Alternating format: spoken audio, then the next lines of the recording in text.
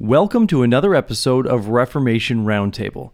My name is Joe Stout, and I'm so glad you've joined us today.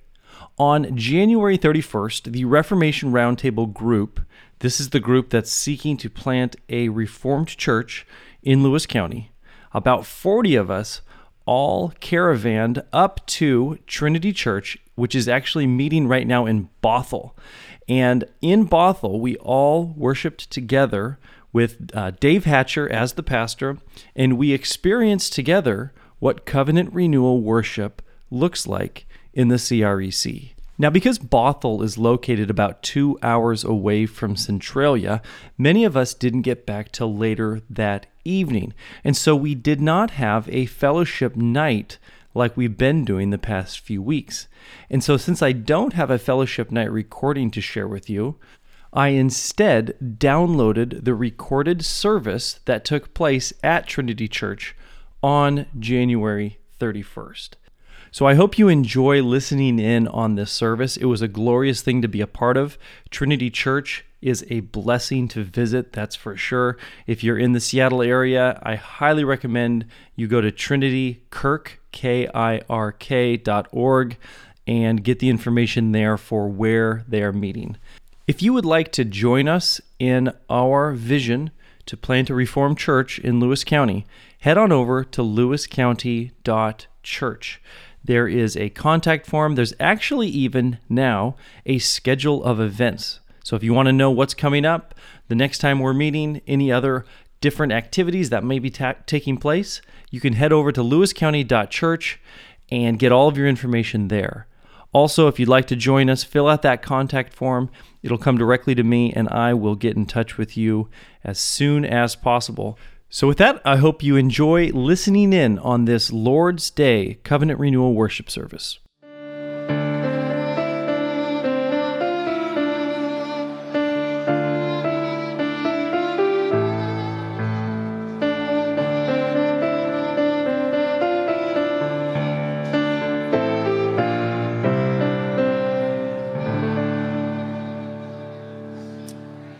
Good morning, Trinity Church. Come on in, get a seat. You'll notice we have lots more rows up towards the front here. We're growing this morning. Good to have you with us.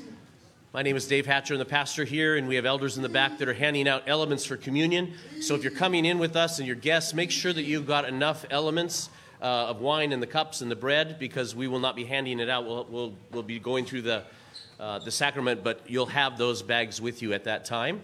Also, you need to make sure you have both books, the Cantus and the Songs for the Saints books, and again, go back and grab whatever extras you might need if you don't have those. And I'm making those kinds of announcements especially because we do have several visitors.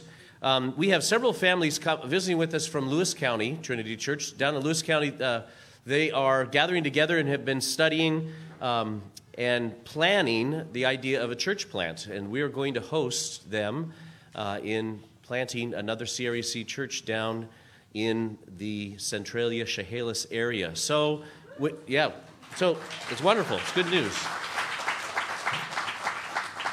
So I'm not going to ask you all to introduce yourselves, but if just the families, if you're here visiting, just stand up so we can see who you are, and then we'll come and bug you after the service and say hi. So they're back there. They all got here at about 9:15, just in case you want to know how this works, this church thing. Okay, so one announcement, we will be starting a men's meeting on March 7th. We're going to go 3 Sunday evenings in a row, and we're going to go through the book Plot-Activity by Doug Wilson's great book to go through with regard to considering wealth, technology, and stewarding all the resources God has given you, plus how do you just plod along and continue to make progress. We have books for all the men to pick up if you're not from Lewis County. I'm not sure if I have enough for Lewis County guys. You have to go get your own. So on your way out, make sure you pick them up and plod your way through it now, between now and March 7th, and then join us for 3 Sunday evenings as we go through this book together. I think that's all the announcements I have. Are there any others that anybody has this morning? Okay, then on your bulletin, there'll be words to the meditation. Would you turn there, please? And let's prepare our hearts to come and worship our God.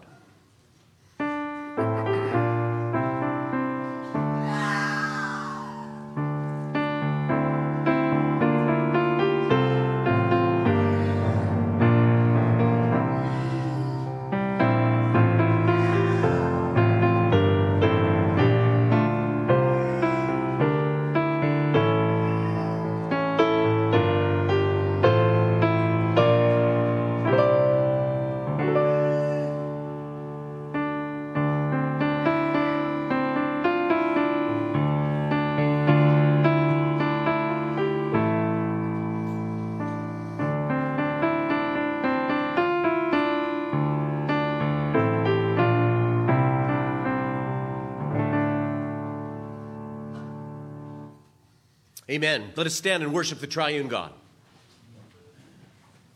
Grace, mercy, and peace be with you from God the Father, Son, and Holy Spirit. And also with you. Psalm 19. The glory of God, and the firmament shows his handiwork. Day unto day utters speech, and night unto night reveals knowledge. There is no speech nor language where their voice is not heard. Their line has gone out through all the earth, and their words to the end of the world. In them he has set a tabernacle for the sun, which is like a bridegroom coming out of his chamber, and rejoices like a strong man to run its race. Its rising is from one end of heaven, and its circuit to the other end, and there is nothing hidden from its heat. Let's pray together. Father, day after day your creation sings your glory and the knowledge of their Creator. The sun declares the glory of light. The darkness reveals another side of your glory. The clouds declare another glory as they pour forth the water that satisfies our thirst and the thirst of the land. Mountains and deserts, valleys and oceans all declare the glory of God to you and to us. But then you give us your word, the declaration of your sovereign love and plan, and the reign of Jesus Christ over it all and over us all. Overwhelm us as you summon us into your presence as your people. Bless beyond all we can think or imagine, together with all of creation, and be glorified in our awe, in our holy fear, in our delight, in our petitions, and in our thankfulness and faith. And so, gracious Father, we worship you now through Jesus Christ, who lives and reigns with you and the Holy Spirit, one God, world without end. Amen. Amen. Please turn to page 330.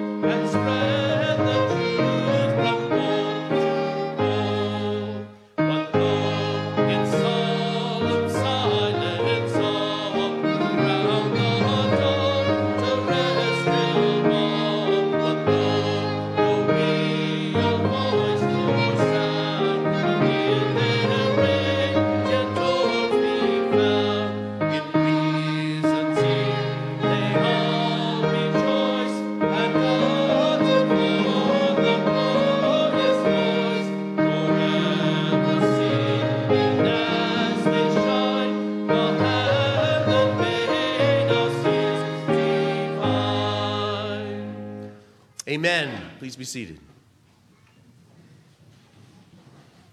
This is the Lord's day, and it's a good day. Let us rejoice and be glad in it. Why? What is God doing every Lord's day with us, with you, with yours? He is packing us full.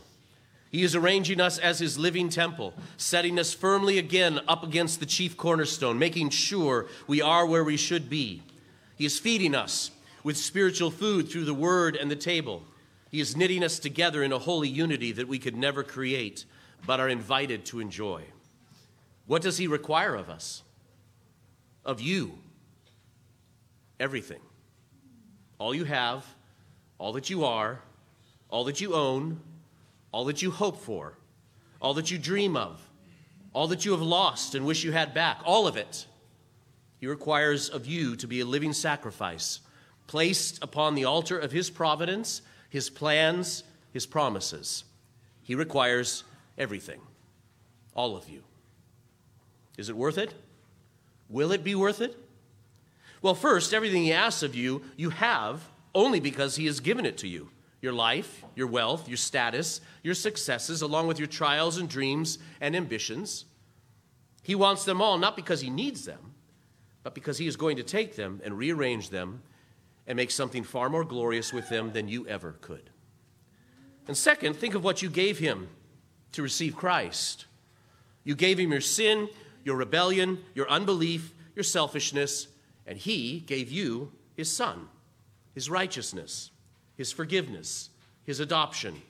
He has knighted you and set you in the heavenlies with his son to rule over heaven and earth as a member of his body. Has he not proven to you his faithfulness? Has he not proven to you his eternal care? But we are often tempted to doubt, are we not? And so he says, come, it's the Lord's day. Come. Come again and again to hear from me. Come again and let me deal with you all the way down. Come again and let me bring you that eternal and everlasting life that I have promised you in Jesus Christ. Come and worship the Lord. Psalm 70 that we're about to sing ends with these two verses. Let all those who seek you rejoice and be glad in you. And let those who love your salvation say continually, let God be magnified. But I am poor and needy. Make haste to me, O God. You are my help and my deliverer. O Lord, do not delay. This reminds us of our need to come before him, not only to ask for all of our needs, but to confess before him our sins. Our sins. And so take a moment now and confess your sins silently before him, and then I will lead us in a corporate confession. Let us pray.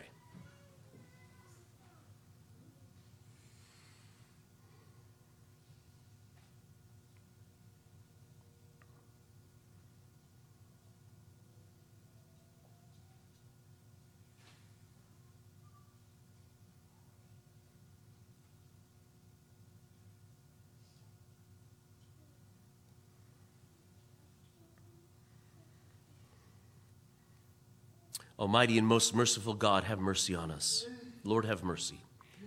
We've not turned to you as our help and deliverer, and instead we have strayed from your ways. We have reinterpreted evil as good and good as evil. We have twisted your word and taught ourselves to be our own gods. We have ruined others in our actions, our words, our intentions, our jealousies and envies, our hatred and outbursts. We have lusted after things and others that are not ours nor should be. We have neglected you and our neighbor in our selfishness. We've not trusted you in the hard times. We've not humbled ourselves before you. For these and every sin you have brought to mind, we now sincerely confess as sin. We make no excuse and claim the cleansing blood of Jesus to remove our unrighteousness. For we ask it in Jesus' name. Amen. Amen. In your blue Songs for the Saints, turn to page 29. We'll sing Psalm 70, page 29.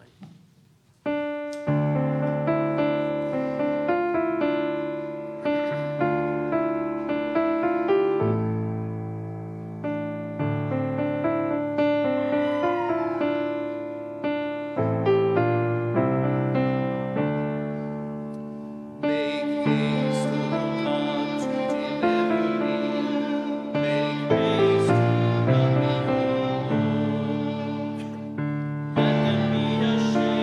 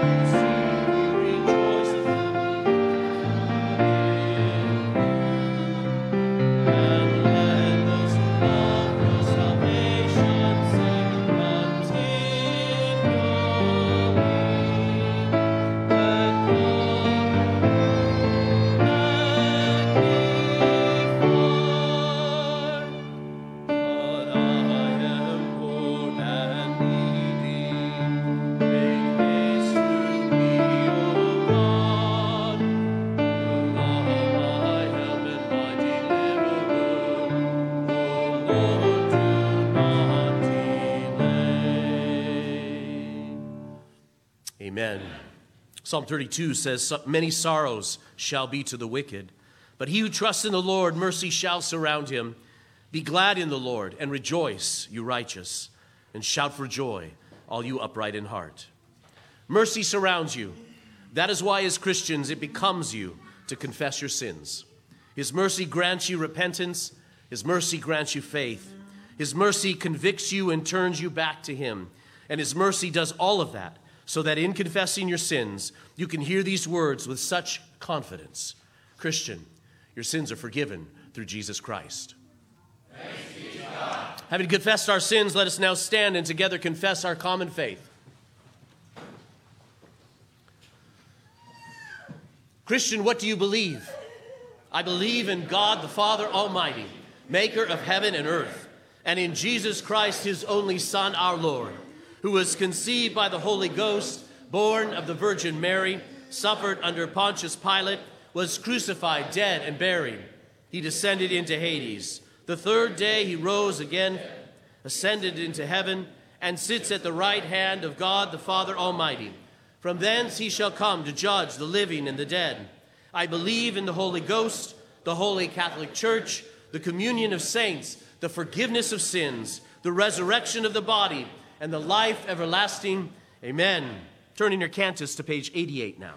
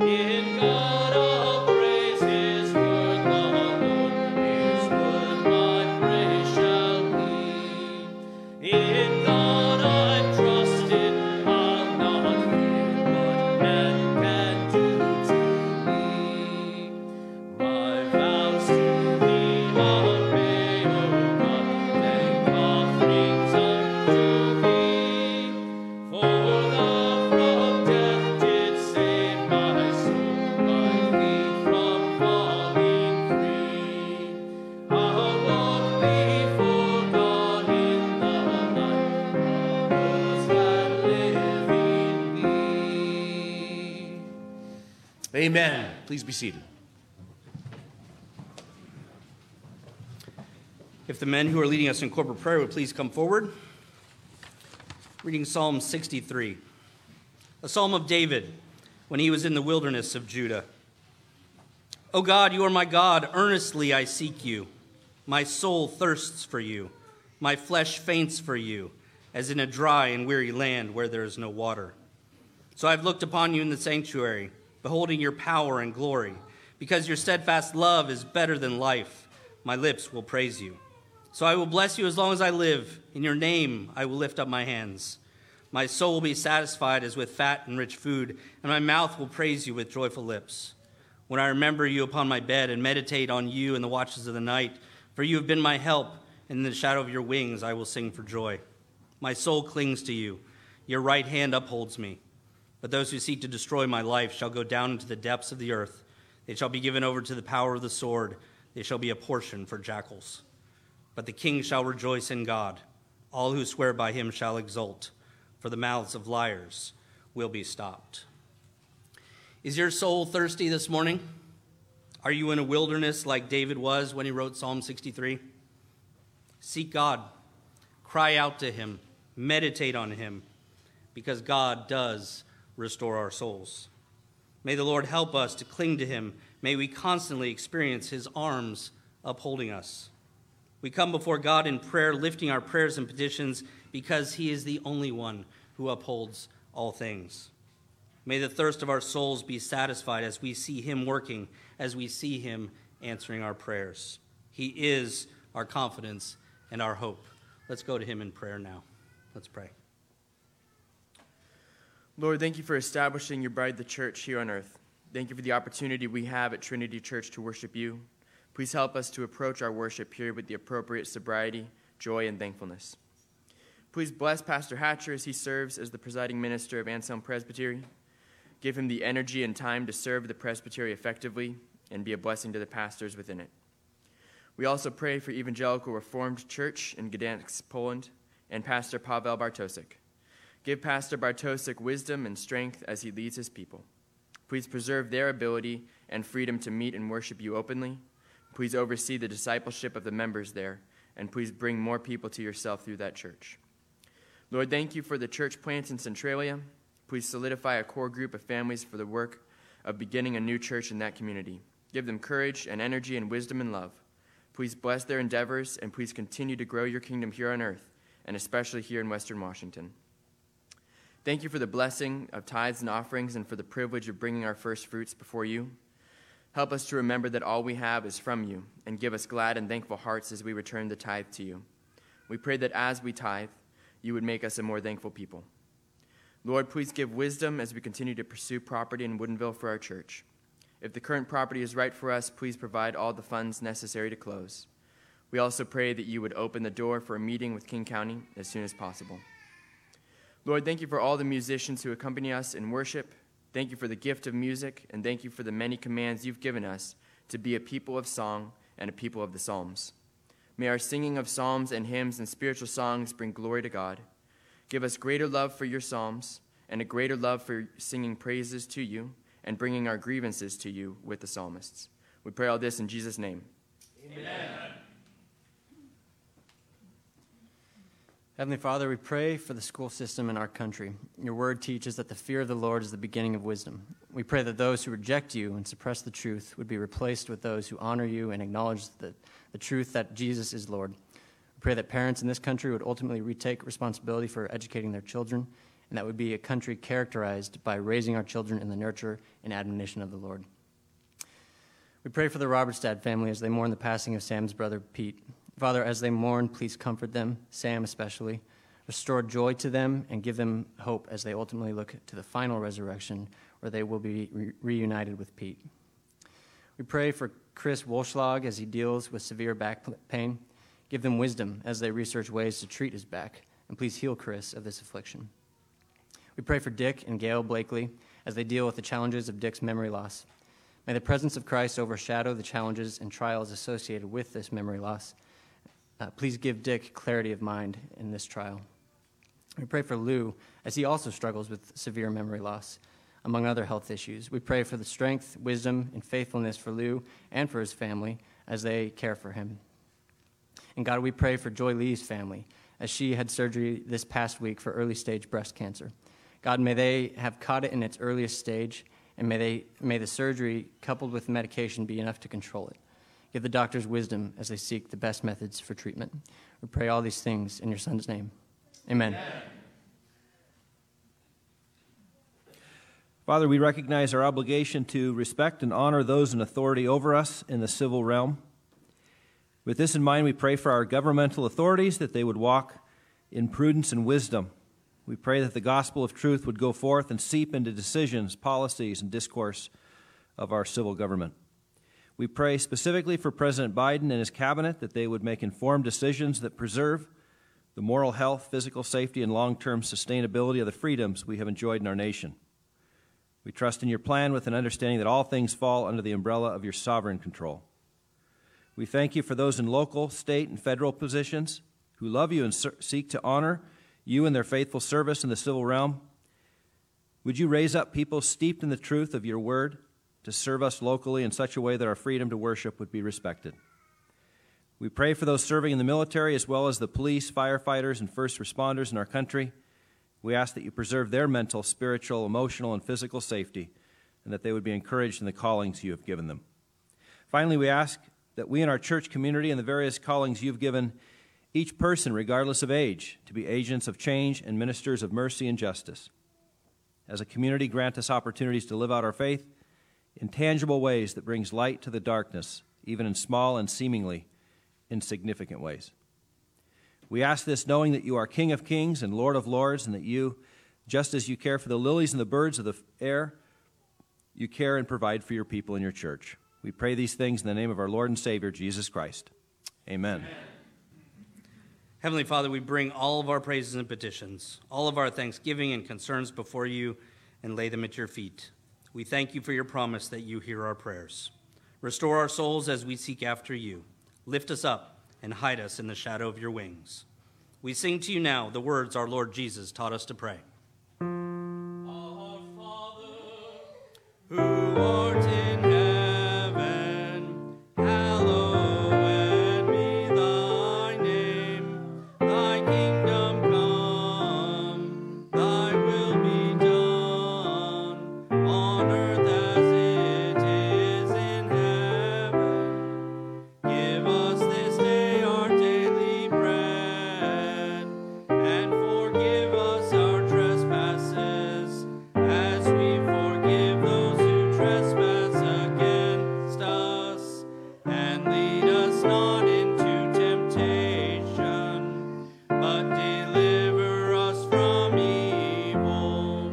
For thine is the kingdom, and the power, and the glory, forever and ever. Amen. Please stand with your cantus in hand. Turn to page 28 as we sing Psalm 20.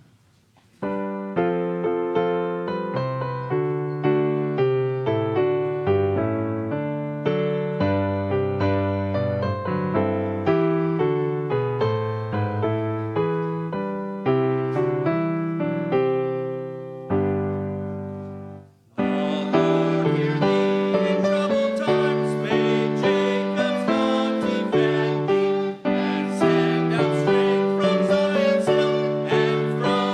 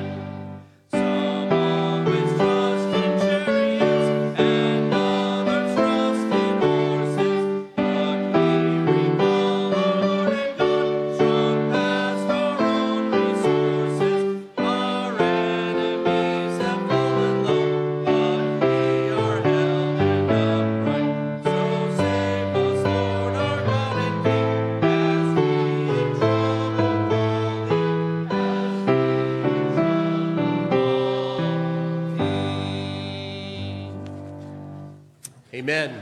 Please remain standing. If you have Bibles, would you turn with me to Habakkuk, the book of Habakkuk. We'll return there this morning to chapter 2, verses 1 through 4. Habakkuk chapter 2, verses 1 through 4. These are the words of God. I will stand my watch and set myself on the rampart and watch to see what he will say to me and what I will answer when I am corrected.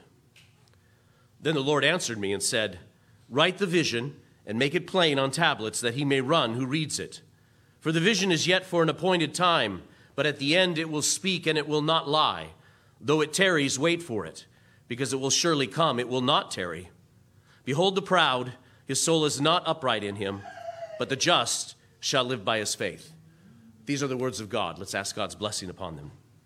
Heavenly Father, here your word lies before us, and we stand before you. There is always far more than we realize in every line of Scripture. Unpack it for us and in us. Do so by your Holy Spirit that we might be conformed to it and to your Son. May he be glorified in the preaching of his word. In Jesus' name, amen. Amen. Please be seated.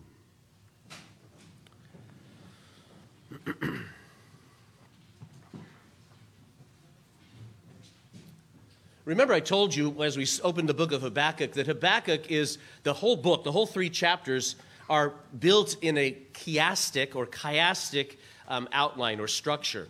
And a chiasm is like if you took a piece of paper and you folded it in half and then opened it up, and then you wrote so in such a way that the very center of what you were saying is where your thesis is. That's where your main point is. So your first point ends up corresponding with the last point. The next point corresponds with the second to last, and it all moves towards this center point. Well, we're there in the book of Habakkuk, not by the number of verses, but by the structure.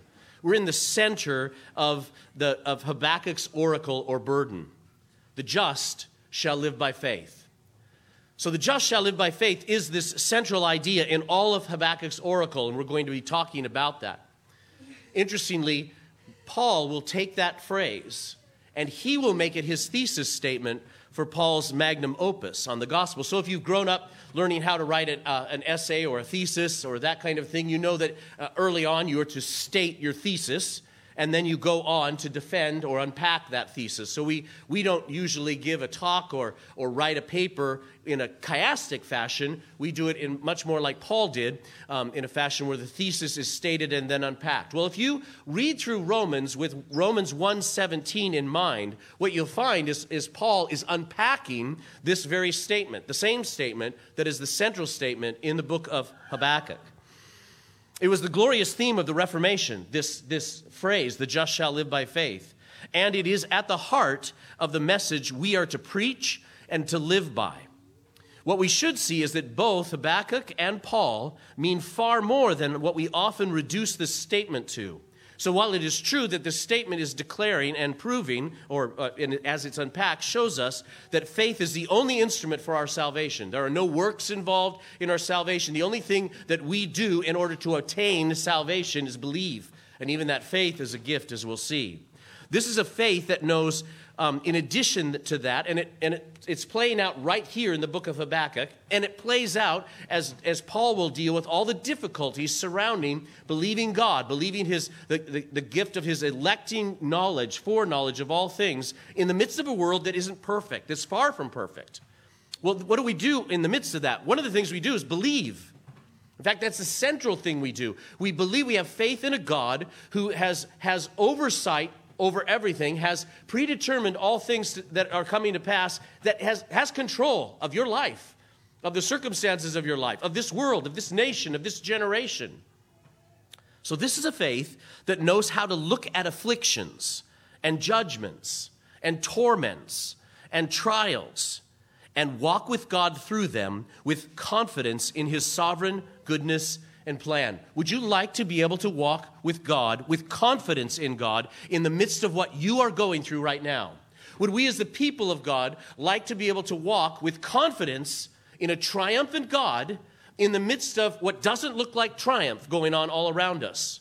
Well, that's what this phrase is for. That's what the book of Habakkuk is for. That's what the testimony of the book of Romans is for. That's what the gospel is all about. The gospel is not just about getting your ticket punched so when you die you get to go to heaven. That's not all it's about.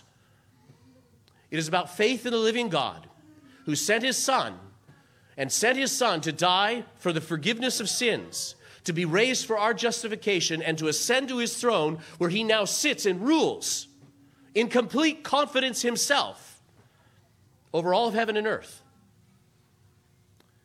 That's why we're going through the book of Habakkuk right now, because of this central idea. Well, let's a quick review how we got here. Habakkuk tells God that the nation, he's speaking to Judah, the southern kingdom, is a mess. It's in an absolute mess of wickedness, unbelief, and idolatry. And Habakkuk is crying out to God, God, what are you going to take care of your people here? We need a reformation. We need a revival. We need you to come down and change things. And he cries out to God to do something about it. Chapter 1, verses 1 through 4. And God responds. He says, don't worry, Habakkuk. I'm sending the Chaldeans. Verses 5 through 11.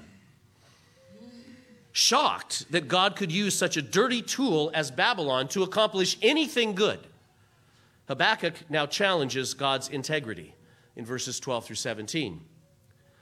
And then we come in chapter 2, verse 1. He knows that what he's done. Habakkuk knows that I have just spoken to God, challenging God's authority and integrity. And that's why it sounds like it does in verse 1. I will stand my watch and set myself on the rampart, and watch to see what he will say to me, and what I will answer when I am corrected. It appears that he's now bracing himself for a straightforward rebuke from the Lord. But the rebuke does not come. Instead, what comes is the awesome and terrible and gracious and glorious wisdom of God, of his sovereignty over everything, and of his call to us to believe him in the midst of that everything.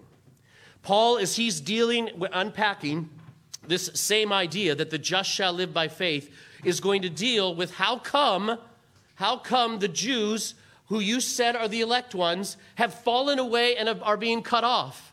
How come there is now an impending judgment on Jerusalem, which will fall upon them, after Paul has written this, would fall upon them in 70 AD? How is it that the unbelieving Jews are going to be destroyed? What are you doing, God, as he's dealing with that really in chapters 9, 10, 11. That's what's going on. And he will end chapter 11, Paul will, with these words, after he explores the answer of God's goodness and sovereignty in the midst of evil. Oh, the depth of the riches, both of the wisdom and knowledge of God. How unsearchable are his judgments and his ways past finding out. There is a way to understand God's awesome sovereignty over everything in the midst of whatever pain, whatever travail, whatever difficulty you or your people or your nation or your generation is going through, and be able to sit with confidence, rejoicing with God in his unsearchable riches, riches that you can never end exploring and you will never completely comprehend. But you will be able to rest in them because God gave you something. What did he give you? Faith. He gave you the ability to trust in the faithfulness of God. To trust in the faithfulness of God. And thankfully, not in your own faithfulness. So we get to verses 2 through 4 then. Let's go through these verse by verse. The Lord does answer, telling Habakkuk to write the vision. He says, I want you to write the vision, and he says, I want you to make it plain on tablets. An interesting phrase. It certainly evokes immediately the idea of the tablets of the Ten Commandments. And the idea, I think that is being brought to mind here is what I'm about to say, what the Lord is about to say. I want it written down on tablets like the 10 words were written for Moses. These are the sure words of God upon which everything else is built. In the Old Covenant, and as the covenant before Moses was given to him and then to the people, it was the 10 Commandments that was a foundational document by which the people of God built their faith, their activities, their life around. Now, a tablet is to be written on again, and a particular set of words, a vision that God has for Habakkuk, for all of his people, are to be written down as well. And it says also that he is to make it plain. Make it plain so that, quote, he may run who reads it. So he may run who reads it. This phrase puzzles commentators in terms of exactly what does he mean. Does he mean that it needs to be written so plain, like a big billboard, so that as people run by, they can see it and they always remember? Or does it have something to do about the one who is running has an ability to proclaim? Or is it that the words themselves, the message, allows the one who is running to continue to run? Well, I think it's that latter one. I think that what he's trying to say is that I want you to write this vision, proclaim this vision in such a way as a message to empower anyone to run, to live, to succeed, and to fill, just as the writer of Hebrews states in Hebrews chapter 12. Listen, therefore we also, since we are surrounded by so great a cloud of witnesses, let us lay aside every weight and the sin which so easily ensnares us, and let us run with endurance the race that is set before us, looking unto Jesus, the author and finisher of our faith, who for the joy that was set before him endured the cross, despising the shame, and has sat down at the right hand of the throne of God. That's in the beginning of Hebrews 12, and I want you to keep that in mind because we're going to go there in a minute. What is the writer of Hebrew concluding, or what is he talking, what is he responding to, answering to in the beginning of chapter 12? What came right before it? What came right before it? Well, so this is what the Lord says to Habakkuk to do. The reason to do so, he says, to write the vision and run with it, is that God intends to accomplish this vision. Not just the vision of that the just shall live by faith, but that the Chaldeans, he's going to go on and say, I'll give it away, spoiler alert. Chapter 3, he's going to say, well, the Chaldeans are coming down also. I have complete control over them. And so he's going to say that the proud are going to come down, but the just shall survive, the just shall live by faith. So, and then he says, though it tarries, it will not tarry. Look at verse 3 again. Though it tarries, wait for it, because it will surely come, it will not tarry. Though it tarries, it will not tarry. What do you mean, God? Well, though it tarries from your vantage point, though it seems to you that God is not answering prayer today. I prayed the same thing yesterday and the day before and where's the answer, right? You ever feel that way? Or is it just me? Though it tarries, God says, it will not tarry. He's not having trouble bringing the answer. He's bringing the answer, the solution, at just the right and appointed time that he has for that vision or for that answer to come at just the right time, accomplishing just what he wants to accomplish. He's not tarrying at all in bringing this vision to fruition. We already saw how Jesus and Paul spoke similarly of the coming and final downfall of Jerusalem and the temple. In Matthew chapter 24, Jesus said, "Assuredly I say to you, this generation will by no means pass away till all these things take place." Speaking of the coming destruction of Jerusalem, the unbelieving Israel, that would be the main oppressors and persecutors of the new church.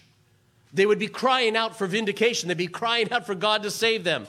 And Jesus said, in this generation, before this generation ends, all these things that I've said will come to pass.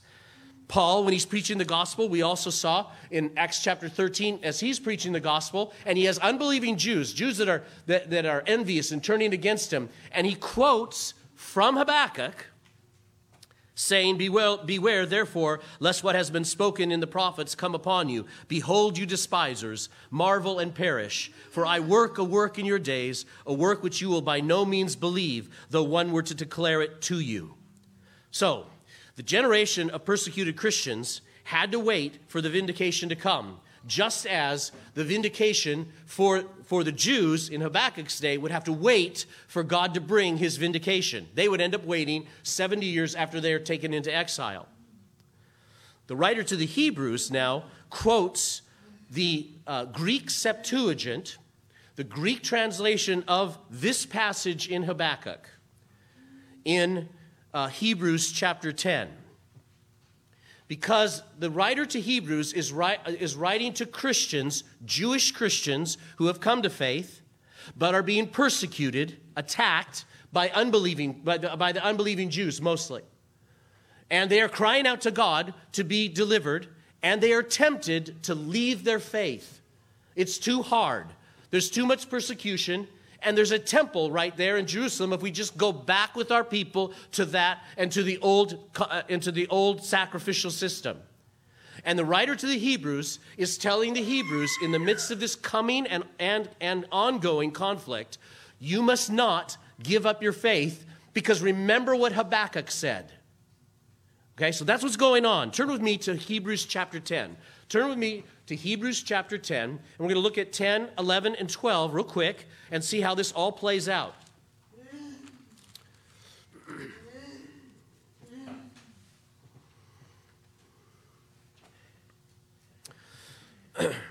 So, in Hebrews chapter 10, verse 36, he says, For you have need to endurance. You have need of endurance. You've got to be able to hang in there. Okay? It seems like God's tarrying, but he's not going to tarry. That's what he's arguing. He says, you have need of endurance so that after you have done the will of God, you may receive the promise. And now he quotes Habakkuk.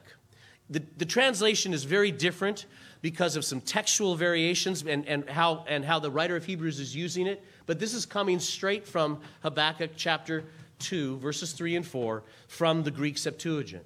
For yet a little while, and he who is coming will come and will not tarry. There it is. Now the just shall live by faith.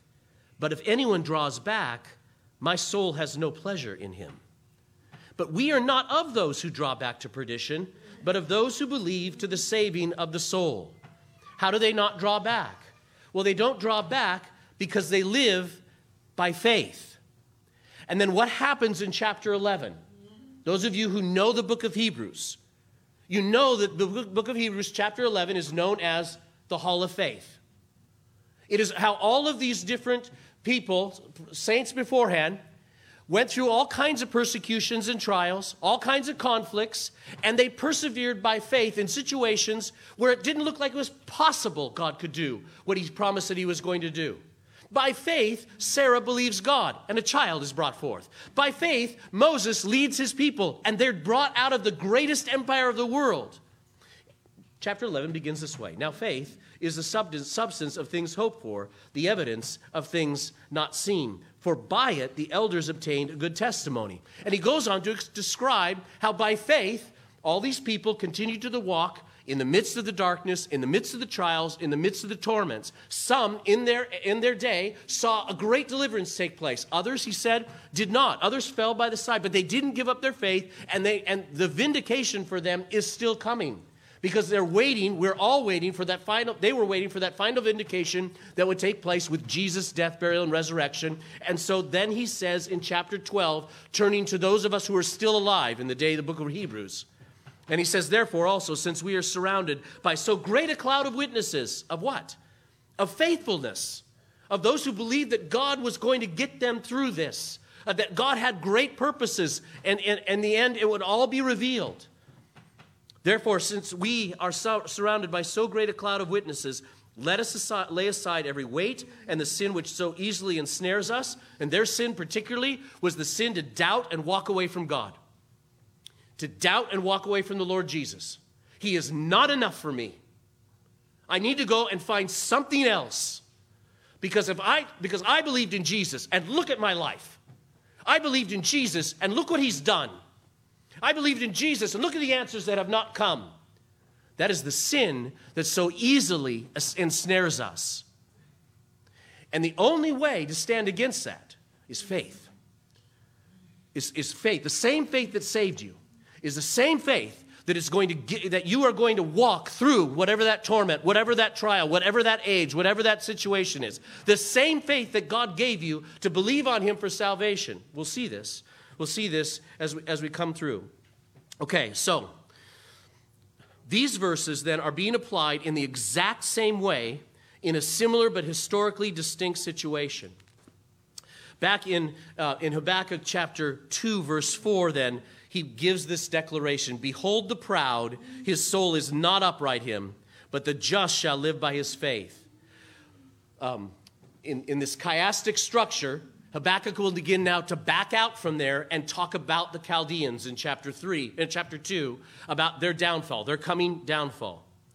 So the Chaldeans are that proud people, trusting in themselves and scoffing at all the other powers. Remember the description of the Chaldeans in chapter 1, verse 10 of Habakkuk. They scoff at kings, and princes are scorned by them. They deride every stronghold, for they heap up earthen mounds and seize it.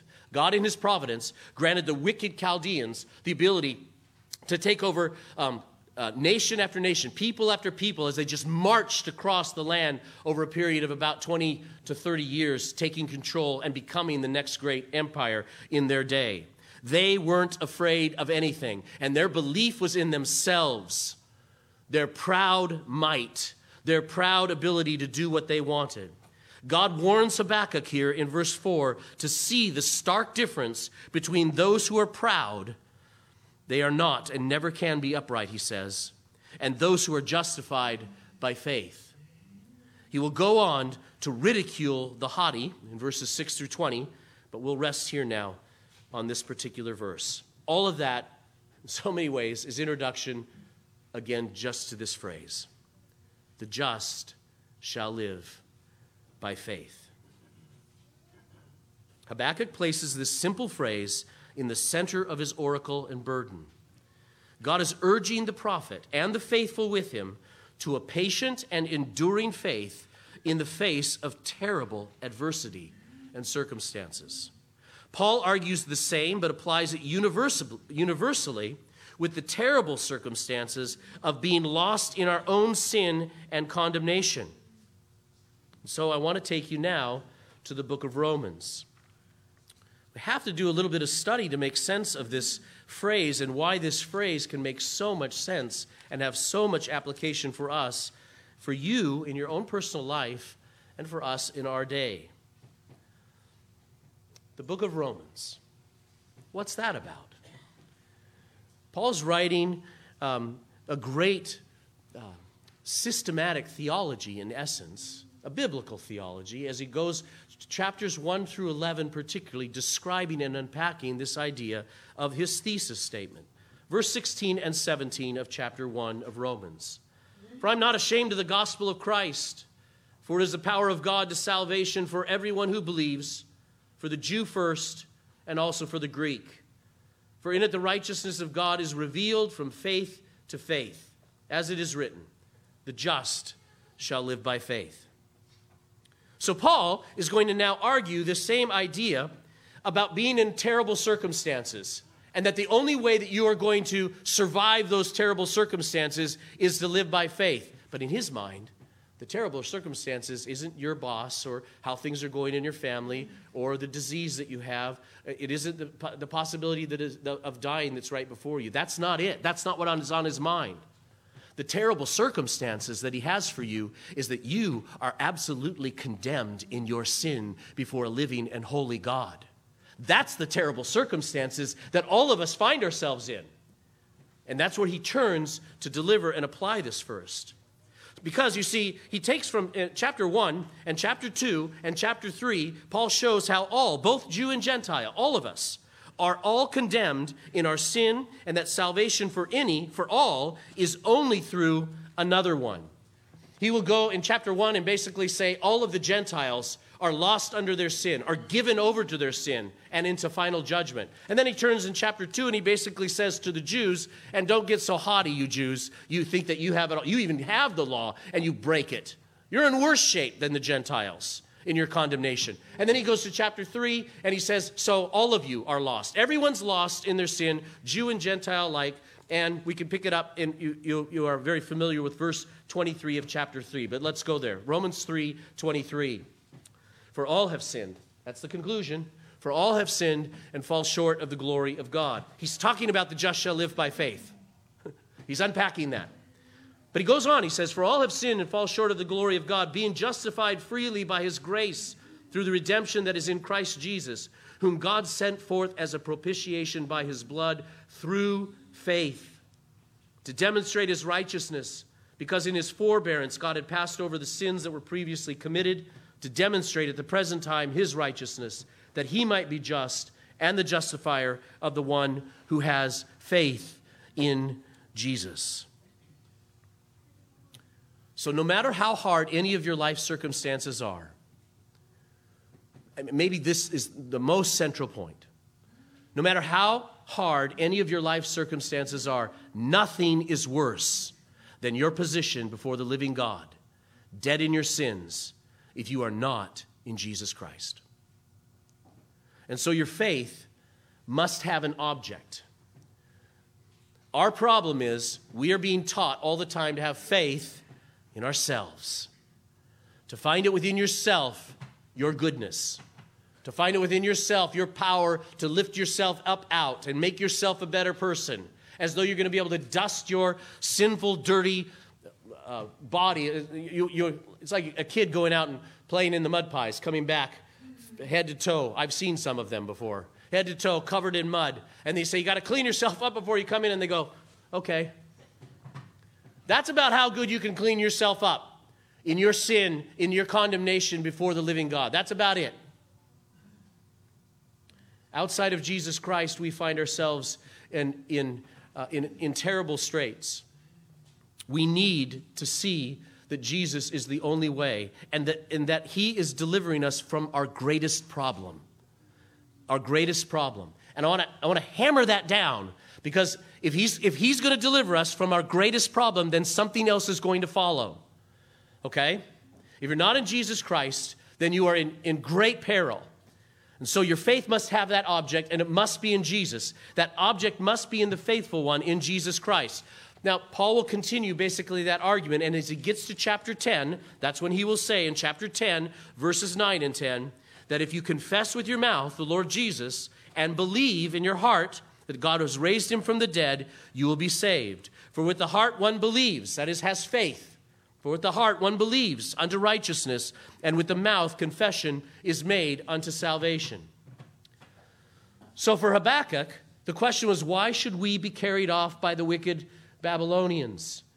For the Jews in the first century who believed, the question is, why should we be judged by the pagan Roman Gentiles? And for both Jew and Gentile, for all, what is our only instrument of salvation? It's faith in the living and ruling and reigning God, Jesus. Both in Habakkuk and in Romans, this faith is not simply a propositional assent. It is not dead catechism faith. It's faith that they have to take out with them on Monday and Tuesday and Wednesday in the midst of the torment and persecution and trials. It is a living faith. In fact, as the Westminster Confession puts it, it is a faith this faith that justifies is no dead faith. It is a living faith. The gospel is objective. It's outside of you. It's outside of you. The gospel is true. It doesn't matter if you believe it or not. Jesus Christ died for sinners. It doesn't matter if you believe it or not. Jesus Christ died, and on the third day he rose from the dead, and he ascended from heaven, and he sits at God's right hand right now, ruling over all of heaven and all of earth. He is King of kings and Lord of lords, and he's not asking you to vote him in office. He is. It's declared. It's true. You don't want to believe it? Fine. It doesn't change the fact. The gospel is objective truth. Now, it's objective truth, whether we believe it or not. But hearts that have turned to Jesus, beat with a living faith that transforms us from the inside out, that settles us with a confidence that makes no sense to the rest of the world. It's a living faith by which we then may run the race of life through all circumstances. If he saved me from myself, what evil can he outdo, overcome, and use for glorious purposes? That's what follows if you understand what it meant that God saved you in Jesus Christ through faith. If he did that, what can he not do? And right in the middle of Romans in this argument, Romans chapter 8, the end of chapter 8, verse 31 and 32 is all I'll read. What then shall we say to these things? If God is for us, who can be against us? He who did not spare his own son, but delivered him up for us all, how shall he, not with him, also freely give us all things? If he gave you Jesus, what in the world would he withhold? If he gave you Jesus, what in the world will he withhold from those who love him and walk by faith? And you are invited to apply that right now to your present circumstances. In fact, you're not just invited, you're commanded. You're commanded to apply that right now in your present circumstances. We are commanded to apply that right now in our present circumstances. How in the world do we apply it? By faith. What do you mean you don't have that faith? What do you mean you don't have that faith? Have you not received salvation by grace through faith in the Lord Jesus Christ? You didn't just assent to it, did you? Because if you just assented to it, well, even the demons, James said, even the demons believe that Jesus is Lord. Big deal. That's a dead catechism faith. No, I'm talking about a living, heart-beating faith that runs the race. Because we got up alive. We were dead in our sins. We're alive. We're free. The chains have fallen off. And we walk with the Lord Jesus Christ in faith. And as we walk, just like all of our brothers and sisters before us, there are rough times. There are uncertain times. There are answers to prayer that never come in this life. Some of us see great miraculous transformations that God gives, and others, like Paul, find out that grace is sufficient. Grace is sufficient in your time of need. I will uphold you as you walk through this trial. In either case, what we find is our ability to rejoice in a God who we trust is working all things for good. That's the faith that Habakkuk's talking about. That's the faith that Paul is talking about. That's the faith that the writer of Hebrews is talking about. That's a faith that is delivered through the preaching of the gospel, a faith that comes by hearing, and hearing by the word of God. The faith that saves is the faith that lives today in whatever trial one finds oneself. The faith that saves is the faith that lives today in whatever trial one finds oneself. You've been brought out of Egypt. You've been brought out of Egypt. Yeah, you say, but look at this sea. And look at this army coming. You've been brought out of Egypt. You've been free. Yeah, I know I've been free, but do you see Pharaoh and they're coming. You've been brought out of Egypt. What do you want me to do? Trust the old man with the stick? You've been brought out of Egypt. Watch. Watch what I will do. Wait. You're tarrying, Lord, you're tarrying. I will not tarry. It will come right at the appointed time. That's what living faith is. That's what living, walking, breathing faith is. It's not a check the box, I believe in Jesus, I get to go to heaven when I die. That's not what it is. It's a living, breathing, trusting faithfulness in Jesus. We are saved by faith, and we're not saved by any works. Let's make that absolutely clear. For by grace, Ephesians 2, you've been saved through faith, and that not of yourselves. It is the gift of God, not of works, lest anyone should boast. None works. Zero. Zilch. Nada. Nothing. Just faith. We're not saved by good works, but we are saved to good works. In the very next verse in Ephesians, Paul will say, for we are his workmanship, created in Christ Jesus for good works, which God prepared beforehand that we should walk in them.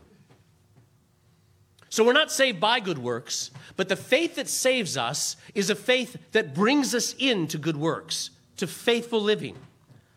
So I want to look at three applications as I close here from these books, from Habakkuk and Romans and Hebrews and this passage in Ephesians that talk about faith, a living faith. What does it mean for us? Remember that you can think of it this way. Faith is a natural response to the faithfulness of God. Faith needs an object. Faith is in Christ. So how does living faith live faithfully? How does living faith live faithfully?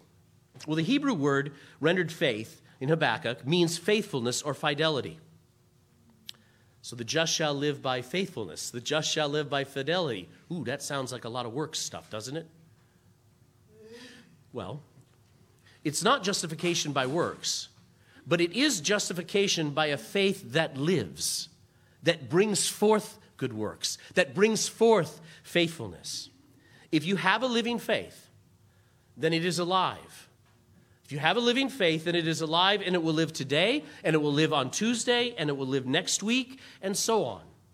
It will be responsive to God. Faith is the natural response to the faithfulness of God. So this faith will be responsive to God in your day-to-day living. Not perfectly, and that's part of God's work of sanctification. And when it's not perfect, that faith convicts you by the Holy Spirit of your sin.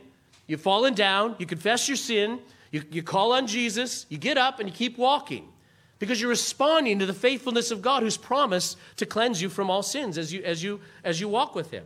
So it's not perfectly, but it is genuine. It's living faith. Living faith is obedient faith. This is trust in the faithfulness of God no matter what our circumstance. You cannot say that you love God. You cannot say that you have faith in the Lord Jesus for your salvation and believe it to be true or anyone else believe you to be true if you are walking unfaithfully and you refuse to walk away from it. You refuse to repent. You can't say, I love Jesus, but I hate his commandments. You can't do that. The two do not go together. When you say, I love Jesus and I am saved by faith, then you, if that's a genuine living faith, then you are going to find yourself all of a sudden hating things you never hated before. All of a sudden loving things you never loved before. And you're going to find yourself growing in it more and more. You're going to find a battle between the spirit and the flesh you never experienced before because that spirit was never in you, but now he is, and he's attacking. He's attacking that flesh, and that flesh is fighting back. And a living faith fights. A living faith fights. Pursues and presses on and runs the race of faith. Living faith is obedient faith. This is trust in the faithfulness of God no matter what our circumstances. Secondly, living faith yearns and waits faithfully. And in life's circumstances, we walk by faith in God who is, who saves, and who rewards those who diligently seek him. Again, Book of Hebrews chapter 11. But without faith, it is impossible to please him. For he who comes to God must believe that he is, and that he is a rewarder of those who diligently seek him. Do you believe he's a rewarder of those who diligently seek him? You're standing at the sea's edge. The sea won't open, and Pharaoh's coming. Do you believe he's the rewarder of those who diligently seek him? God grants that kind of faith. God grants that kind of faith and brings forth those kinds of deliverances. God tells Habakkuk to wait patiently. And he tells Habakkuk to wait patiently because the proud and the wicked will die and the righteous will live by faith. And I can't wait to take you to the next part of the chapter. Because it's not just about your salvation, and it's not just about God walking you through your personal life. It is that. It's all of that. But there's more. There's more to come. We'll wait till next week. Finally, living faith worships with hope before the deliverance comes. In other words, you could say this. Living faith looks absolutely ridiculous to the rest of the world, the unbelieving world. Because the answer hasn't come. And while the answer hasn't come and they're looking at you going, why are you bouncing around and so happy? I can see this incredible trial that's going on. We can see this incredible trial that we're going through. What are you doing rejoicing? Because living faith worships with hope before the deliverance comes. God is true to his word and will be true to his word. This is where the application really, really hits home in our lives, in our times, and in your situation. You have to take this and apply it in your situation. This faith that God has given you turns your heart towards God, looking to him and not yourself and not your situation. Because you aren't so hot and your situation's pretty grim. But it turns you towards God. Though we aren't there in Habakkuk yet, we will go there, and you should go there over and over and over again, because this is where it all leads and concludes in Habakkuk chapter 3, verses 17 through 19. Though the fig tree may not blossom, nor fruit be on the vines, though the labor of the olive may fail, and the fields yield no food, though the flock may be cut off from the fold, and there be no herd in the stalls, yet I will rejoice in the Lord. I will joy in the God of my salvation. The Lord God is my strength. He will make my feet like deer's feet, and he will make me walk on high hills. I will run the race, because God will give me faith to run that race. This is where living faith turns. This is how the just live by faith. In the name of the Father, the Son, and the Holy Spirit. Our gracious and merciful Father, what have you done for us in Jesus Christ? We've been saved from a pit that we could never dig ourselves out of, the pit of eternal judgment of our sins. Grant faith here, Lord, to all who hear your word. Faith in the Lord Jesus Christ for the forgiveness of sins and the removal of any fear of judgment. For Christ has come, Christ has conquered, and Christ rules over all heaven and earth. And if he does, then, Lord, he rules now in my heart, in my life, in my circumstances, in my land, in my country, in my family. Oh, grant that we might deposit our faith here in the works that you have prepared for us to walk in today. For we will live, we, the just, the righteous, we will live by faith. Thank you, Father. In Jesus' name, amen. Amen. Let's stand together and respond. We'll sing on page 286. And can it be?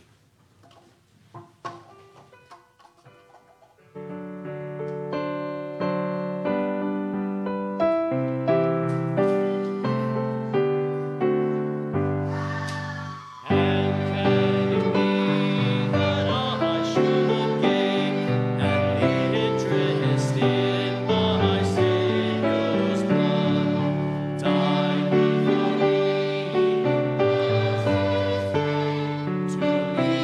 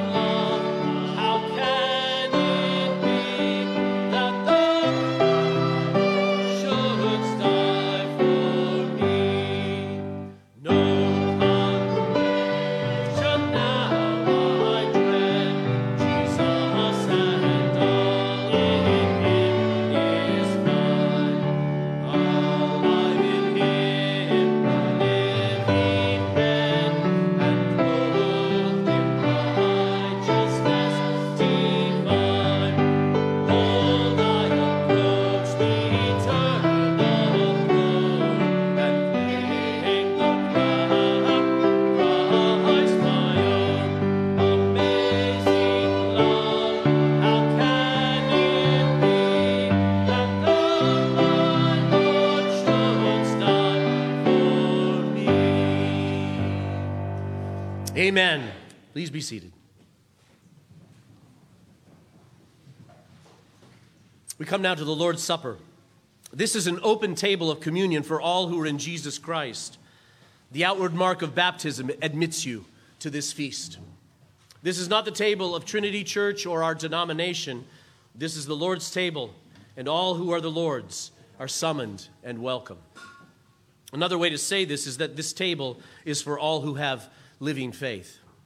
And living faith is not given only to those who have a particular IQ or at least a certain age or have memorized enough scripture or catechisms. Living faith is a gift. No one earns it. No one merits. It is just given. Your baptism declares it has been given to you. Your baptism declares that you are His. You respond to the declaration now. You agree it is true, and then you partake. To any extent that you're not sure it has been given to you, then as Luther said, say your prayers, man. Believe, or believe again, and come. Come and welcome to Jesus Christ. He will take care of the rest. Let's prepare as we come before the table. We'll turn to page 258, sing How Sweet and Awful is the Place.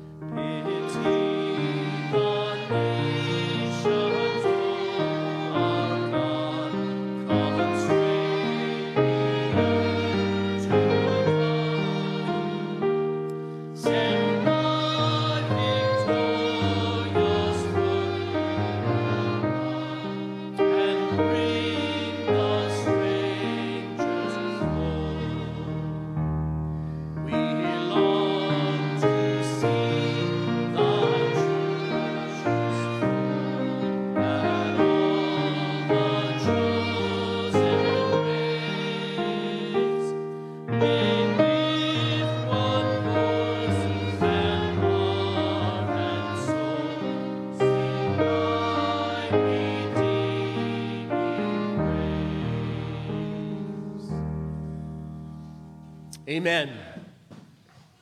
On the night in which Jesus was betrayed, he took bread and gave thanks. Let us give thanks together. Heavenly Father, thank you for this bread and for the body of Christ broken for us. Thank you for faith freely given, to believe, to partake, to nourish us and grow up into our head, even Jesus, in whose name we now pray. Amen. Amen. Having given thanks, Jesus broke the bread and gave it to his disciples. And so please share the bread that you have with your family.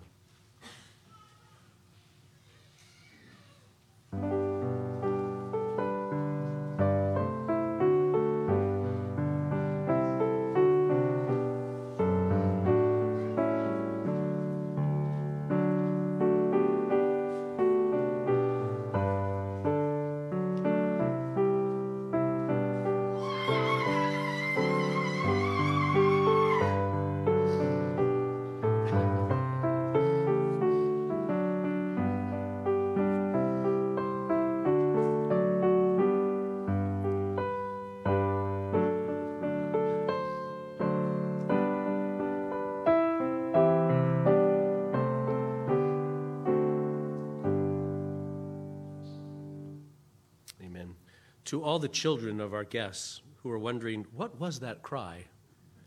Because I know you're wondering. Some of you don't know. That was my son Nathan up here. He's just delighting in the music. That's how he expresses that. So don't be afraid. We're all used to it. We don't even notice. And then all of a sudden I thought, ooh, I bet that people are asking some questions. Dad? Jesus said, take, eat. This is my body, which is broken for you. Do this in remembrance of me.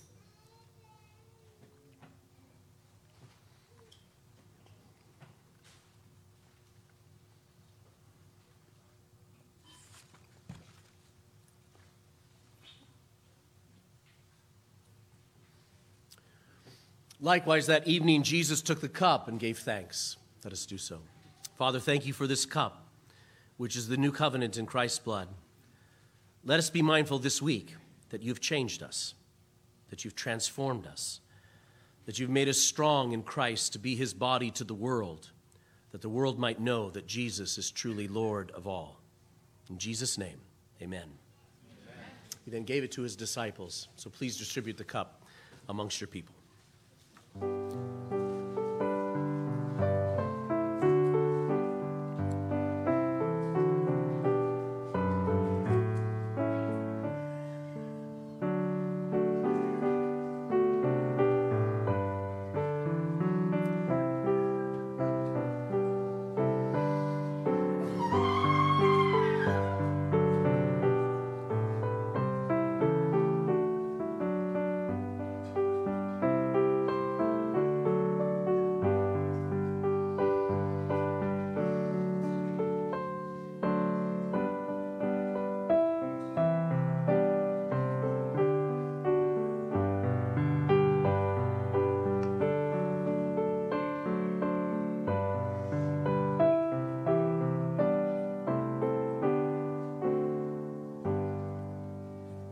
Jesus said, this cup is the new covenant in my blood.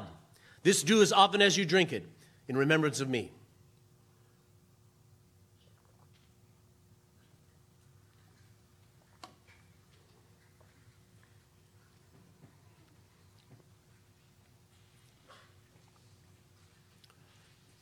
Brothers and sisters, let us stand and close as we sing the Gloria Patri.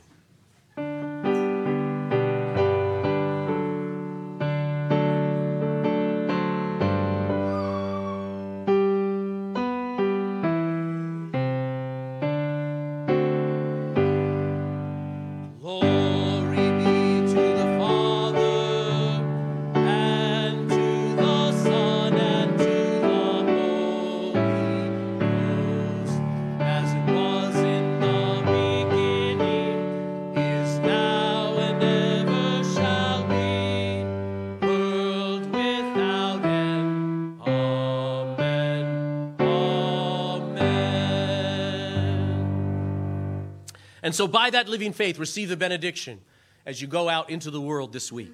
The Lord bless you and keep you. The Lord make his face shine upon you and be gracious to you. The Lord lift up his countenance upon you and give you peace. In the name of the Father and the Son and the Holy Spirit, amen.